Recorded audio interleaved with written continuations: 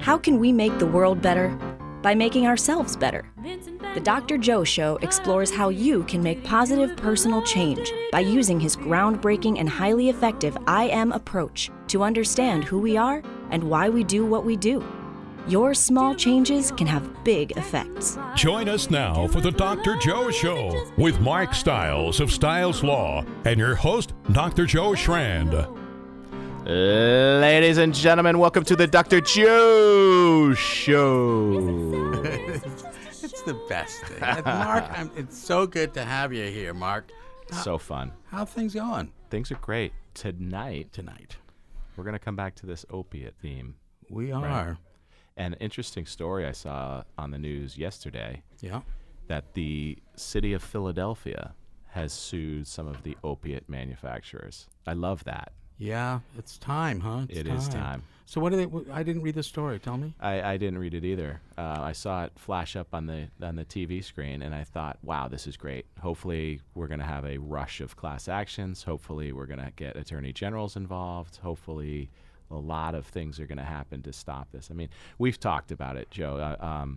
One of the shows I wanted to do was kind of take some shots at Big Pharma. Mm-hmm. You know, we saw that 60 Minutes series about the DEA and the whistleblowers and the fact that they were trying to take down some of the distribution channels. What McKeeson, I think, is the company. So it's nice to see that things are going in that direction so that we can start to kind of close the door on this epidemic.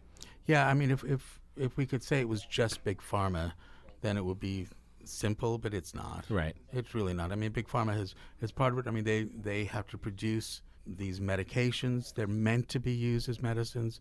But you're right. If you know that something is potentially addictive or harmful, it's probably more ethical to say that. Right. You know, and they're really, you know, the opioid medications, they're really good for people who really need them. Right. Because we don't want to deprive people who are in true chronic pain of these medications. That is also unethical. But shipping millions of pills to a small rural pharmacy in a certain town, we've got to be able to stop that. Right. It's a little unusual to need like 500,000. It was probably more than that, of Percocet for a town of like 2,000. Right. Yeah. It's awful. Yeah. So tonight we've got two guests. We have two wonderful guests. First, we have Jennifer Cantwell, who is here, who has started the Marshfield Facts. And it's a wonderful, wonderful organization. And we're going to have Jennifer, like, do you want me to call you Jen? Yeah, Jen is Jen is better. Jen is going to tell us a bit about Marshfield Facts. And we also have, this is just so thrilling, because we were talking to Chuck, who was, you know, and Greg in the Veterans Voice. And they say, oh, who's your guest here? We say, it's Katie and it's Marini. And they said, what? The Katie Marini the one who wrote like the story, the Red Tail, and the guy said, "Yeah, I read that story. That's an incredible story." So, Katie, who hasn't? So pleased to have you here. Thank you. Thank you so much for being here. Put the mic right up to your there, Katie, so that we can, because I want to catch every word. Is that right, Larry? I did a good job. Larry's happy with me today. That's good. Doesn't always happen. So what's Facts? So yeah, Marshfield Facts. Jen, tell us about that. Marshfield Facts is Marshfield's community coalition for substance use prevention. And community coalition sounds like kind of a catch-all phrase, but we're actually trying to structure ourselves in a very specific way. Our long-term goal is to qualify for a federal grant, the Drug-Free Communities Grant. In order to do that, you are required to structure yourself in a very specific way. And one of those requirements is to engage 12 sectors of your community. Wow. So we meet monthly with representatives from law enforcement and the schools and media and business, parents, youth. And you know, when you bring those people together, everybody brings their own perspective and their own resources. So people bring ideas, and they bring, we've been very fortunate to get funding from the North Community Church annual rib cook-off and from Kiwanis. Kiwanis has been very generous to fund us. So, you know, some people bring money, some people bring ideas, time, you know, and we're focused on preventing substance use in Marshfield's youth. That's our primary goal. Yeah. Through awareness? Raising awareness. There's actually 7 strategies, but awareness is the first, and training and reducing obstacles or increasing access to resources, support, And you strategy. have quite a big coalition. I mean, you've got a lot of people who are really involved in this, and I hope listeners are aware of it. How can they get in touch with you, Jen, and join Marshfield Facts? The best way to find out more about Facts is really to find us on Facebook, Marshfield Facts on Facebook. That's where we post updates. And then come to a meeting if you'd like. Our meetings are usually the 3rd or 4th Monday of the month. We alternate between afternoon and evening meetings to try to make it convenient for different folks. And our next meeting is this coming Monday, which will feature Katie Marini. And that is part of why we have both of them here. So before I get to Katie, Jen, tell us what is happening on Monday. So we're having a book reading, or what was actually happening? Monday is our Marshfield Facts Open Coalition meeting. We're having it at the library, the Ventris Memorial Library, 7 p.m. And we're going to start off with actually a short, about a 30-minute presentation on vaping from Tracy Wojciechowski from Karen. She's a fantastic presenter, very knowledgeable on the topic.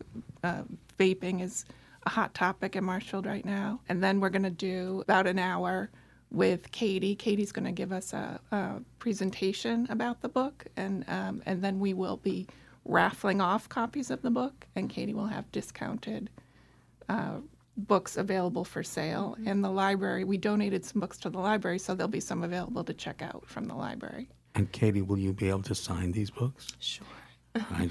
So it's a great introduction. Katie, we're so glad you're here.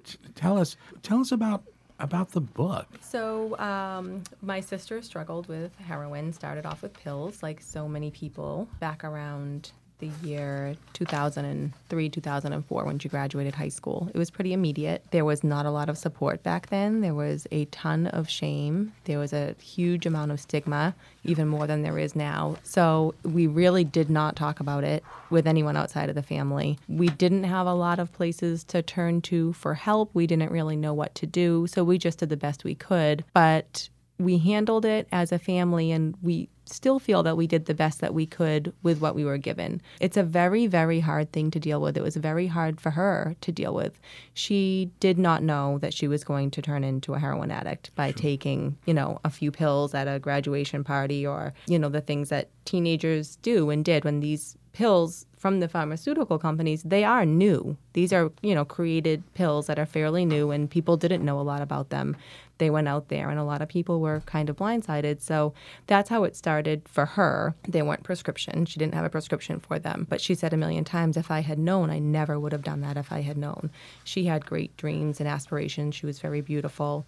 We have pictures of her in the back, and she couldn't get out of it. So it was a huge downward spiral, and there is so much more that goes along with it that happened over those 10 years that we unfortunately had to witness and learn about and go through with her, because we loved her and she wanted help and she wanted to get better. So, when people are crying out for that, you want to give it to them as their family. It's very hard to establish boundaries and to learn all that with them. It's not something that we knew how to handle. So she went through all of that, along with, the bad relationships and the homelessness, and, you lose your job and you can't pass a query and you have to do time and you're in and out of rehab, and it's very, very difficult. And then she did end up passing away in 2014 from an overdose, which was the same year that fentanyl hit the streets. We now know that's when everything changed and the overdoses got more and more frequent for people. During all that time, she always retained her love of music, her love of books. She would read huge novels. She was incredibly intelligent. She was always kind-hearted. We even found letters back and forth that she was writing to other people in rehab while she was in there, trying to encourage them and support them. She would write me poems, and I would write her poems back. It was something we always shared, was a love of writing. So after she passed away, about a year later, I kind of found all of her poems and letters that I had kept in a box in my room, and decided I wanted to publish them, to keep them for her. And, I didn't know if someone else would find them and try and do the same, so I wanted to copyright them. And as I was trying to figure out in what fashion to copyright them, I just started kind of writing our story around them, and everything just kind of fell into place. And after talking with my family and everything, we decided we really had learned a lot and we should share it with people and kind of put it all out there so that other people could learn from it or get support from it, or, you know, it could open up doors for people to talk to each other, families, kids, parents, about things that we didn't talk about growing up. It just wasn't something that came up at the dinner table. No one talked about heroin. Right. No one ever. And it's a very courageous thing to be able to do, to talk about this. And this is part of what, you know, we're really trying to do tonight, because it takes courage to be able to say, I have a need. You know, human beings sometimes are very reluctant to show that side of vulnerability. Mm-hmm. And, you know, the thing that I like to say is this is not about morality. This is about mortality. Unfortunately, we had to have an opioid crisis and epidemic in order to make people aware of this. But now we are finally, I hope, doing something, and we're really moving away from this stigma and the morality. I mean, come on, folks. The brain is the brain is the brain that's going to seek certain pleasures with no idea that sometimes you get addicted and it is not pleasurable anymore. I have seen this. You know, this is part of what I do is, you know, as the chief of the adolescent programs for High Point.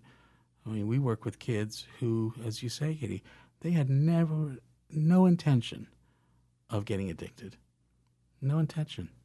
Right. So how would you like to proceed? Would you like to read something for us? I think that is an important point, because I can say that, like, for my sister, she had no intention ever. And she was still my sister. So when you grow up with someone, you're that close to them, you would do anything for them.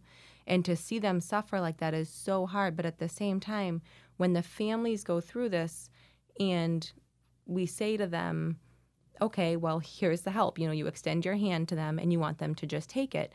We have to understand that to them, they either may not think they need that kind of help, or they could be in denial, or it's scary to them, because by the time my sister passed away for a third of her life, she had been an addict. So, you know, when you think that the first 10 years she's a small child, she doesn't even really remember. And then, so she really only had a few years of life aside from being addicted and from, you know, living the double life and the sneaking and the lying and the covering up and the feeling shame and the trying to rebuild. So it's very, very difficult. And I think everyone has their own path, and trying to stand by them on their path, even when it's not yours, can be a whole other challenge. And it can feel, I mean, what I'm hearing is it can feel like somebody's saying, you know, I don't have a problem. I don't need the help. And I think a family member may say, but it's so evident that you do. And, you know, we actually have a lot of literature and research to back this up. Mm-hmm. Part of the brain that's involved in insight is what's called the prefrontal cortex. It's right behind your forehead. And we actually know that part of the brain becomes overwhelmed by the limbic system, this emotional, irrational part of the brain.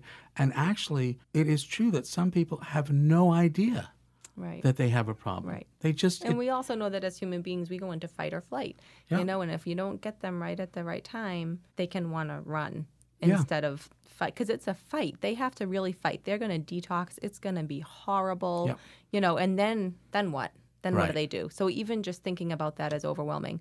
So I'll read you a poem that my sister had written kind of about all of this. Wonderful. It says, if I could just live by their mottos, my life would be just fine. Let go and let God, and one day at a time. I've got a devil on my left shoulder and an angel on my right. I need to shake the devil off of me, and I'll try with all my might. But it's not going to be easy, of this I am quite sure, for this disease that I am up against isn't known to have a cure. My love affair with this poison has made a prisoner of me. I've tried to run so many times, but it just won't set me free. My guilt haunts my dreams. My heart is filled with shame. I'm always looking for excuses instead of taking any blame. At first I loved the thrill. I was a fool for the euphoric charms, but I turned into a monster sticking needles in my arms.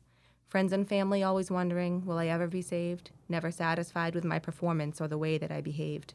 I've missed so much time. I hope I can make it up to them now. But I'm unsure they even want me to, and unsure that I know how.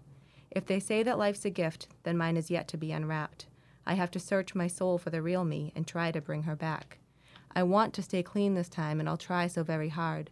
But it's hard to leave it all behind me when I'm living with these scars. There's never enough sorries I could say, no way to change the past. I'm chasing demons from my head and praying I'll find peace at last. Pretty Yeah, deep. I think we should just let that sink in for a moment because it's so profound. What part of her journey was she on when she was writing that?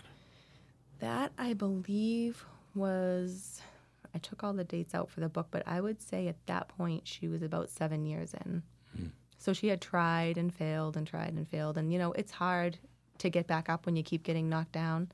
And she spent about half of the 10 years that she struggled in recovery and about half actively using. So she tried very, very hard, very hard.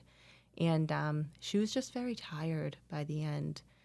She was just very, I think, beaten down from everything that had happened to her. I started saying there was a lot of things that go along with the addiction. So, of course, by then she had hepatitis and she'd had blood clots. She'd been septic. She'd been going into liver failure. She'd been in the hospital quite a few times. She had been beaten up pretty bad quite a few times. So there was a lot of trauma that had happened.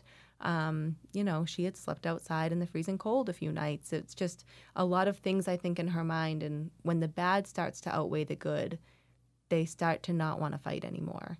And that's when it gets really sad and really scary. Back then, a lot of the sober living homes and the places that we had weren't as good as they are now. They didn't have the research. They didn't have the staff. They didn't have the facilities. So it was hard to leave her in a lot of those places and to be encouraging, just stay here. Everything will be fine. And you're looking around like, my gosh, is she going to get robbed as soon as we leave? What's going to happen here? We've come so far.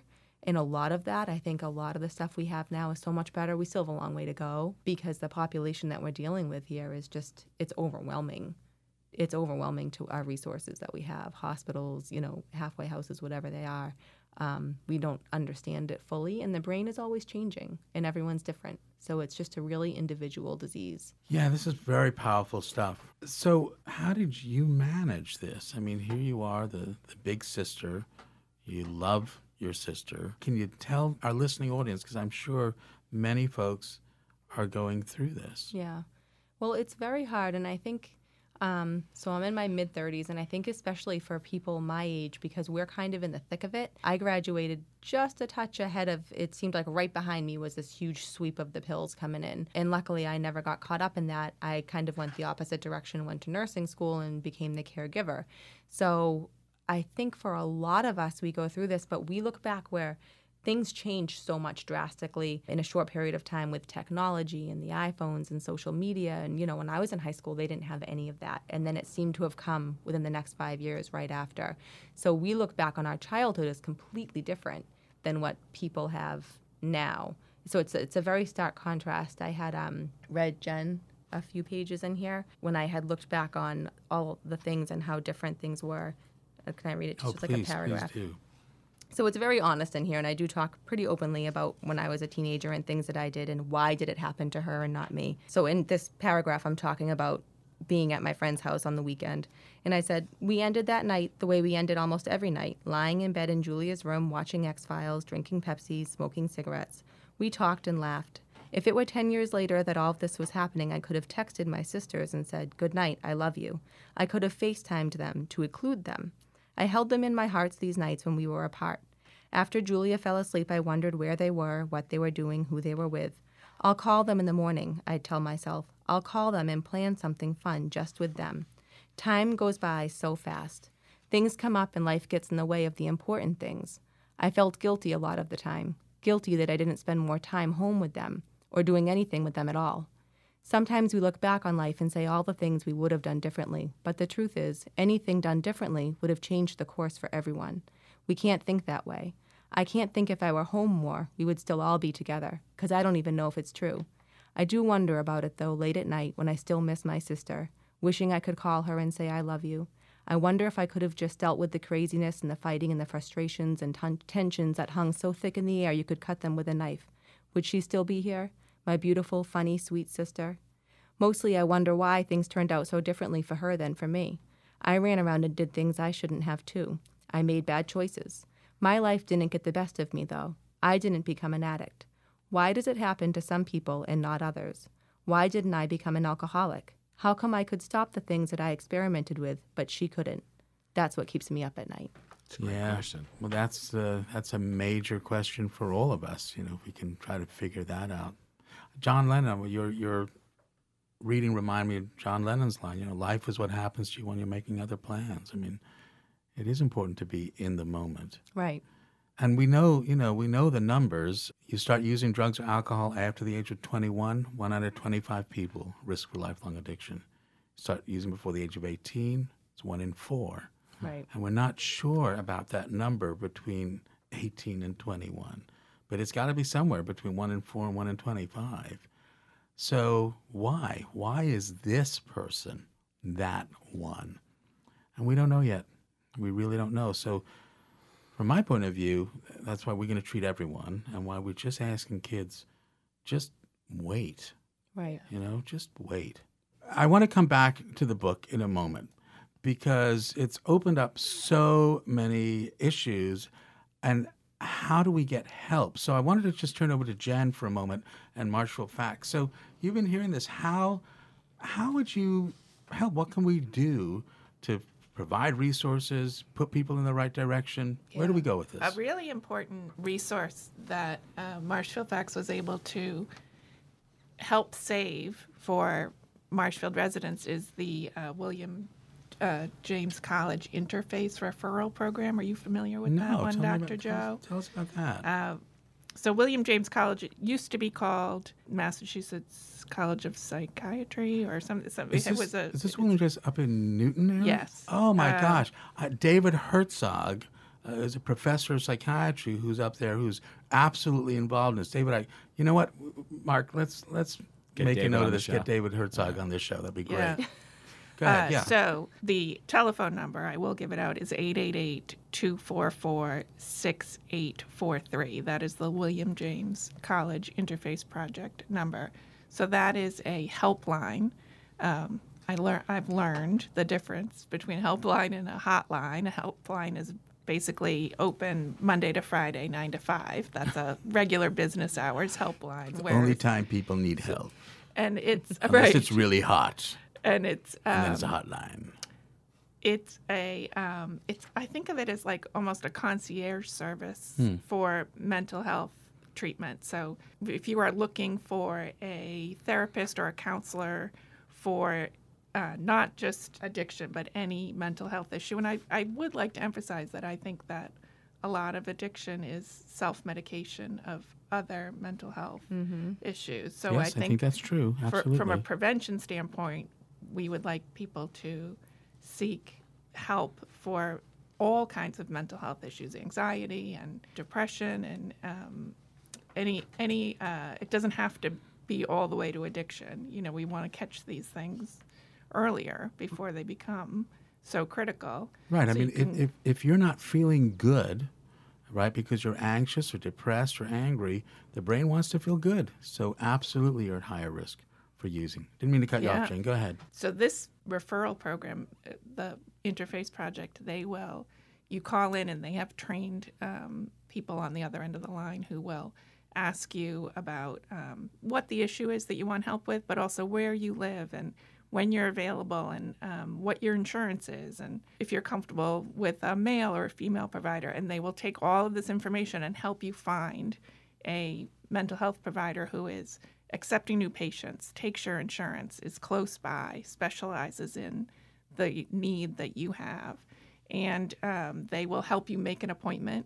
And I think really importantly, they will follow up with you after to make sure you kept the appointment and that you liked it and it was a good fit. And if it's not a good fit, they help you find someone else. Wow. It's really an amazing service, and that is free to all residents of Marshfield. It's also available to Situate. Most towns on the South Shore have it, but through the Marshfield schools and the DA's office and Marshfield Kiwanis, again, Kiwanis stepping up to help. Kiwanis has been just tremendous. They pulled together to keep that funded for Marshfield residents. So all Marshfield residents have that available to them. Can you give that number again for folks? Sure.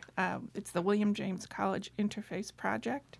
The number is 888-244-6843. You can also Google them and go online. You can also do it online. But I think the trained counselors are really skilled, and it's worth a phone call.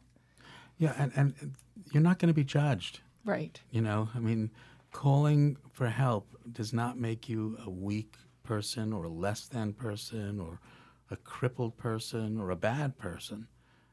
It makes you actually a pretty courageous person to say, I need help. Mark, I'm just curious. I mean, you're sitting here. Mark is rarely this quiet. so You overwhelmed Mark. I know that this is having profound effect.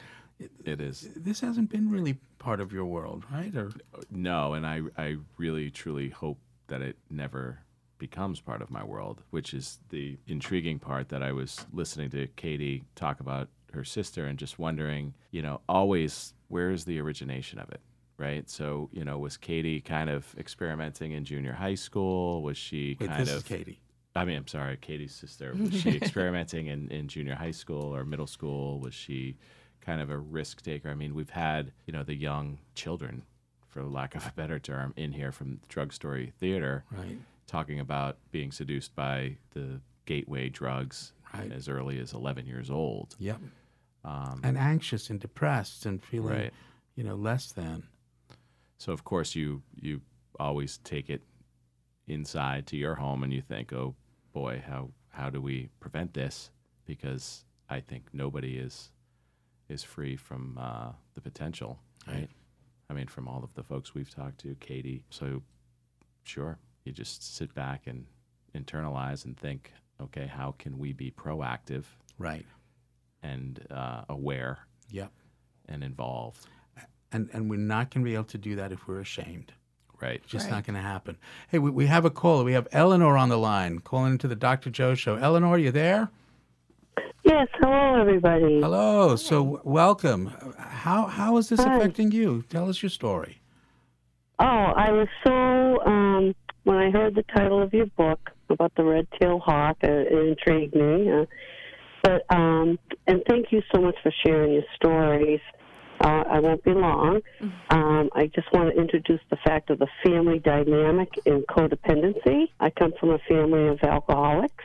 And my specific question would also be, is that when the family bond is really tight, and when you saw your, that broken link and your need to want to help and realizing that you can't help them, they have to help themselves, like, what was the process? It sounds like you stayed in touch, but sometimes you also had to let them go because you realized you couldn't do anything for them. So that's all I wanted to enter into the conversation, to hear what you have to say about that. Thanks, Eleanor. So, Katie, what about that? So that's a really good point. So we were lucky in that there was my sister and I were both registered nurses by the time this had happened. So we were a little more comfortable in the medical side of the field, and we were a little more in tune to things like when my sister's skin color would turn a little yellow or a little gray, or maybe her eyes, or she'd have these marks on her arms and these scratches, and we were like, this isn't adding up,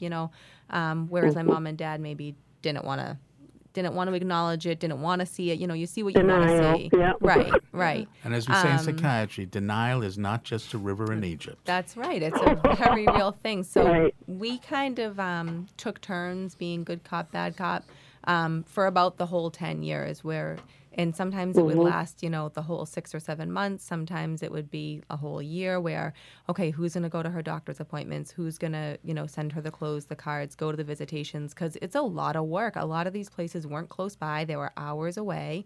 But we didn't want her to be alone either. We wanted her to have something to recover for. We wanted her to have a family to fall back on. The love. So we always told her we loved her, even when we were angry with her, even in angry letters or phone calls. We always made sure So we said, I love you. where does enabling come into? I'm just saying, I deal with some people that don't think they have a problem. They like to identify other family members' problems. Well, that's a very common thing. So we established boundaries pretty firmly, and we would have meetings without her and say, what are our boundaries going to be? When she does this or she comes after this one, what are we going to do? And that's, I think, pretty common practice nowadays because we know people are going to lash out at each other. But we were very good. I remember like one time in particular, she was at rehab, and we wanted her to stay longer because we knew she needed it. She wanted to leave after about 10 days. And she was calling me, and calling me all these names in the book because I wouldn't let her come live at my house. She had already been told by my parents she couldn't live there, and my older sister had young children, so didn't I. But she and I were so close, so it was like she knew I was the weak link. Even though we were so close, she needed a place to go to continue to use, and I couldn't enable her. I had to love her more than that, and it was hard, and I cried a lot, and I felt really terrible. And you just hope you're doing the right thing because you never know if it's the right thing. Did you turn her away? I turned her away. Yeah, I turned her away. And no, it's brutal. It's brutal. Yeah. What did you do for your support? Did you reach out to people?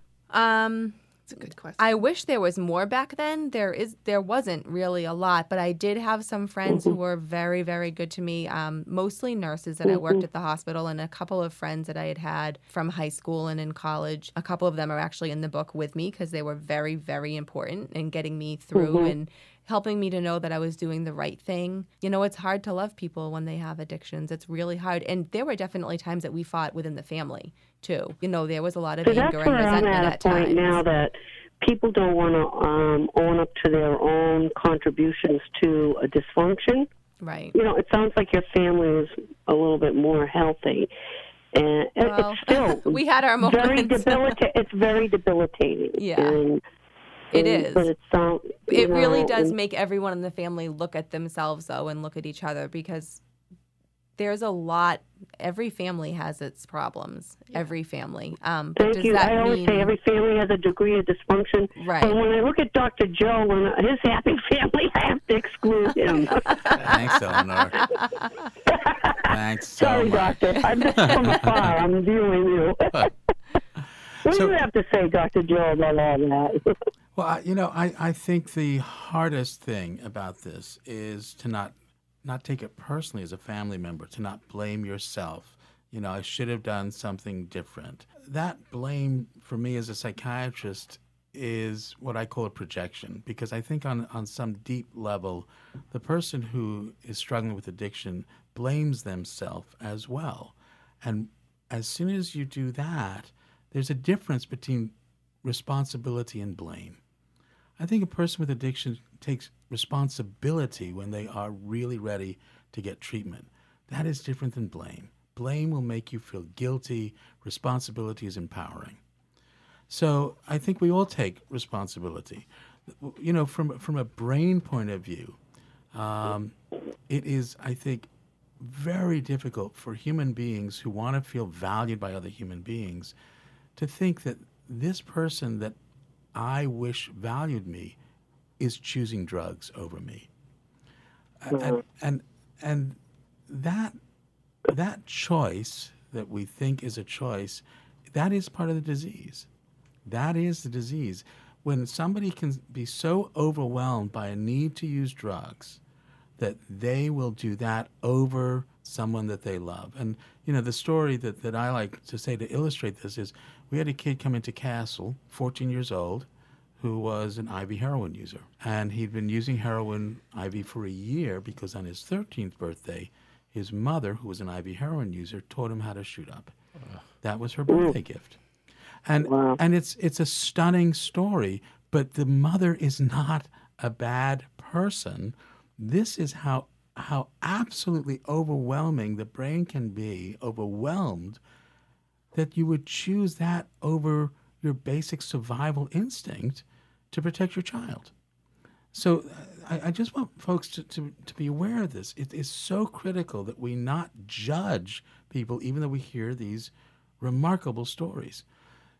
But there is a difference, I think, between really helping someone and this tough love idea and enabling them. And it is, I think, for the family, the most difficult part of how do you really struggle with this? How do you really help someone? Let's just do a couple things. First of all, how do we get the book? It's on Amazon. Okay. Yep, and it's online at Barnes & Noble. Okay. Or I have them. or you have or them. the gift shop at Beth Israel in Plymouth has them, or you can come to the Marshfield Facts on Monday and get them. Okay. So what about that, the Marshfield Facts on Monday? What's going on there, Jen? On Monday at 7 p.m., we're going to be at the Ventris Memorial Library. Okay. And Katie will be there to talk about the book. Katie's presentation, I got a sneak peek at it. It's very interesting because she combines data with her personal story. And I'm a big data nerd, so I appreciate that. And Katie will have discounted books available. So if you come to the meeting, you can get the book a lot less than if you buy it online. And we're gonna raffle off some copies we're gonna give some away for free.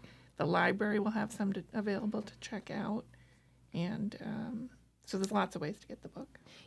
Prevention is really the number one thing with this epidemic that's happening. If they don't start, they'll never have something to overcome, and that's really the easiest way to put it to these kids. If you just don't start, you'll never have to stop. So just don't ever start. If they don't know what they're missing, then they won't miss it at all. So I try and tell, I have a lot of parents, how old are these kids at 13, 14, 12, 10? And I'm like, 9, 8, start talking to your kids because they're going to see it. You don't know what the parents are doing when they go to sleepovers or coaches. It is so prevalent now in society, in our communities. Yeah. It is professionals, it's teachers, it's just it's everywhere. And the kids are smart and they listen and they know what's going on. So if you're not telling them things, they're hearing things elsewhere. So I like to say, use this, read through it, and then talk about it with your kids. If there's something you don't want them to know about yet, that's your own discretion. I don't think it's too blatant. I would say like 10 and up, it's appropriate. But that being said, there are some things you might not know how to approach with your kids. And if they read it in a story, they might say, oh, how did that happen? Or what's this all about? And then you can kind of take it from there and teach however you want it to be taught in your home. Yes, I could not agree more about the prevention. And that's really what Drug Story Theater is all about. The slogan is the treatment of one becomes the prevention of many. And what we're trying to do is peer-to-peer have kids talking about their experiences in a real play that's about their lives to other kids, and in between the scenes teach the brain science about what's going on and why the adolescent brain is at such risk. I think on the Facebook page, the Dr. Joe Facebook page, I think I did say that we were going to give away a book to, I think, probably our first caller. So Eleanor, we had one of those. Guess what? I think you just won a book. There you go. You got to talk to Larry. Yeah. So do me a favor. What? I'll be able to sell many more for you now. That's great. Thanks. So Eleanor, thanks so much for calling and holding on. Larry is going to chat with you and get your information, right, Larry, so we can figure out how Eleanor can get her book. So thanks, Eleanor. Keep listening to the Dr. Joe Show. Appreciate it. So we just have a few more minutes left tonight. I was wondering if you wouldn't mind, is there another poem that you could read to us from the book? So this is a poem that we found after my sister had passed away. And we never knew that she had written it. So I just kind of wove it into the very back of the book. So how did you come across the poem? What? It actually, she had always written poetry, and I actually had called my mom. I was at work, and I had my first dream of my sister since she passed away. It was about 2 weeks after she passed. And, after people pass away, we love to see them and hear their voice again because that's the one thing you long for. And I called my mom from work, and I was like, I'm so happy. I saw her in my dream last night. And she goes, you're not going to believe what happened. I walked into the living room this morning. I was cleaning up, and this poem of hers just blew into the middle of the living room floor and was sitting there. And she read it to me over the phone, and I just burst into tears because it just said so much that we never even knew she had been thinking. So it's called The Ones I Love. The ones I love have watched me leave. The ones I love now have to grieve. Their beautiful faces streaked with tears as they mourn my lost years. The ones I love have had enough. They're tired of watching me kill myself. And in death there is only truth. They read the pages of my misspent youth. The ones I love have seen my soul. They've watched me slowly lose control. The ones I love believed in me, even as my addiction had me on my knees. So many times they watched me fall, but they never lost faith in spite of it all. The ones I love watched me hide, because I felt so ugly inside. I hope they realize that I always cared. I never meant to make them so scared. The ones I love had to set me free, because all of my misery wanted company. It was almost as if they didn't want to see that there was no resemblance of the girl I used to be. The ones I love will all eventually die, but I went first and so they cry. As they stare into my lifeless eyes, I wish I could have said goodbye to the ones I love. Ugh. Wow. So she knew. It took me a lot of times of reading that to understand a lot of what she was really talking about in there. But her saying the ones I love had to set me free because all of my misery wanted company, that was about us and our boundaries and not enabling her and saying you can't come here. So she did understand when she had those moments of sobriety. She did understand, and she felt bad about it. And that makes, it made us feel bad, but it made us feel good that she understood. It wasn't because we didn't love her. Right. We did love her. We did always have faith in her despite it all. We did always want to see her get back up, So it was bittersweet, but it was like a last message from her, so... What a remarkable story. You have a dream, and then your mom says, you won't believe this. This poem appears. It really does. It makes you wonder, doesn't it? The connection that we still have with people, whether they are physically here or not. Right. And, I think, not to get all philosophical, but I think that is immortality. I think immortality is real. I remember my parents, and by having a memory of them, I know that they remembered their parents. And you can just keep going back. Well, that's why I listed her as an author on the book, because she had always wanted to write a book. It was something she loved to write. She loved to read. She loved to use her imagination. She had no children, so now she has a legacy. So when my grandchildren look up their aunt, they'll see her book come up that she helped to write and her words that, hopefully helped a lot of people and helped change some things in the world. So, yeah, it is nice to know that even after you pass away, you might not physically be here, you can still make a difference. Oh, yeah. And isn't that what we all hope for? That we leave the world a little better after we leave them when we came into it. I hope so. So what do we do with all this, folks? We are in the midst of this opioid crisis. I'm not convinced that we are in the middle of it. I don't know whether we are still more towards the beginning. There's now, word out there that fentanyl is showing up in weed, it's showing up in cocaine, it's showing up in all sorts of places, and it is so addictive. And you were saying that the fentanyl was just beginning to come out right around the time of your sister's death. Yep. Do you think there was a connection?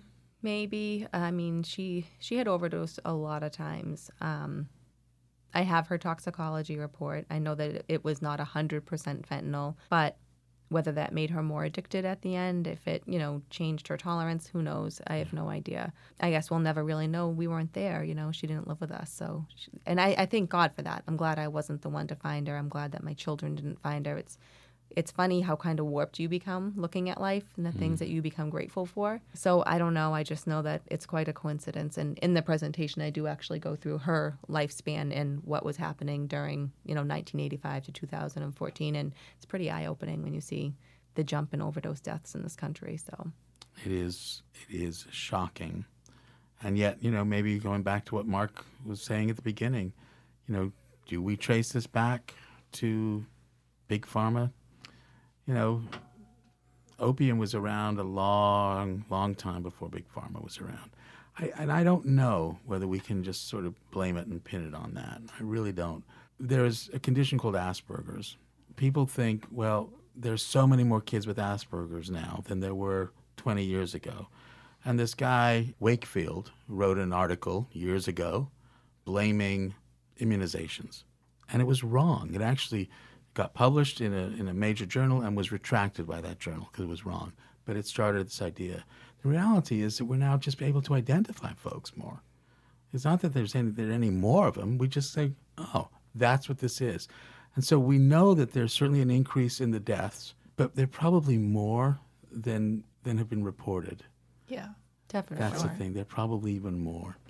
So, we're out of time, but in the 2 sentences or so, I don't mean to put it on the spot, what do you hope people get from the book? I hope that they get a very clear warning of why they should never go down that path. I mean, that's the number one goal. And if not that, if there's someone who's already struggling, then I hope they get some comfort knowing they're not alone and maybe some strength to overcome and to push past whatever obstacle they have in their way. Thank you so much. Jen, you too. So the book is The Story of Red Tail Hawk. Folks, please try to get it. Please be there on Monday night, and let's see whether Marshfield can rally around this. Let's see whether Marshfield can read this book, and let's all talk about it. Thanks so much. The Dr. Joe Show will be back next week. Bye, Mark. Bye, Dr. Joe. Thank you. Did he do it for love? Did he do it for fear?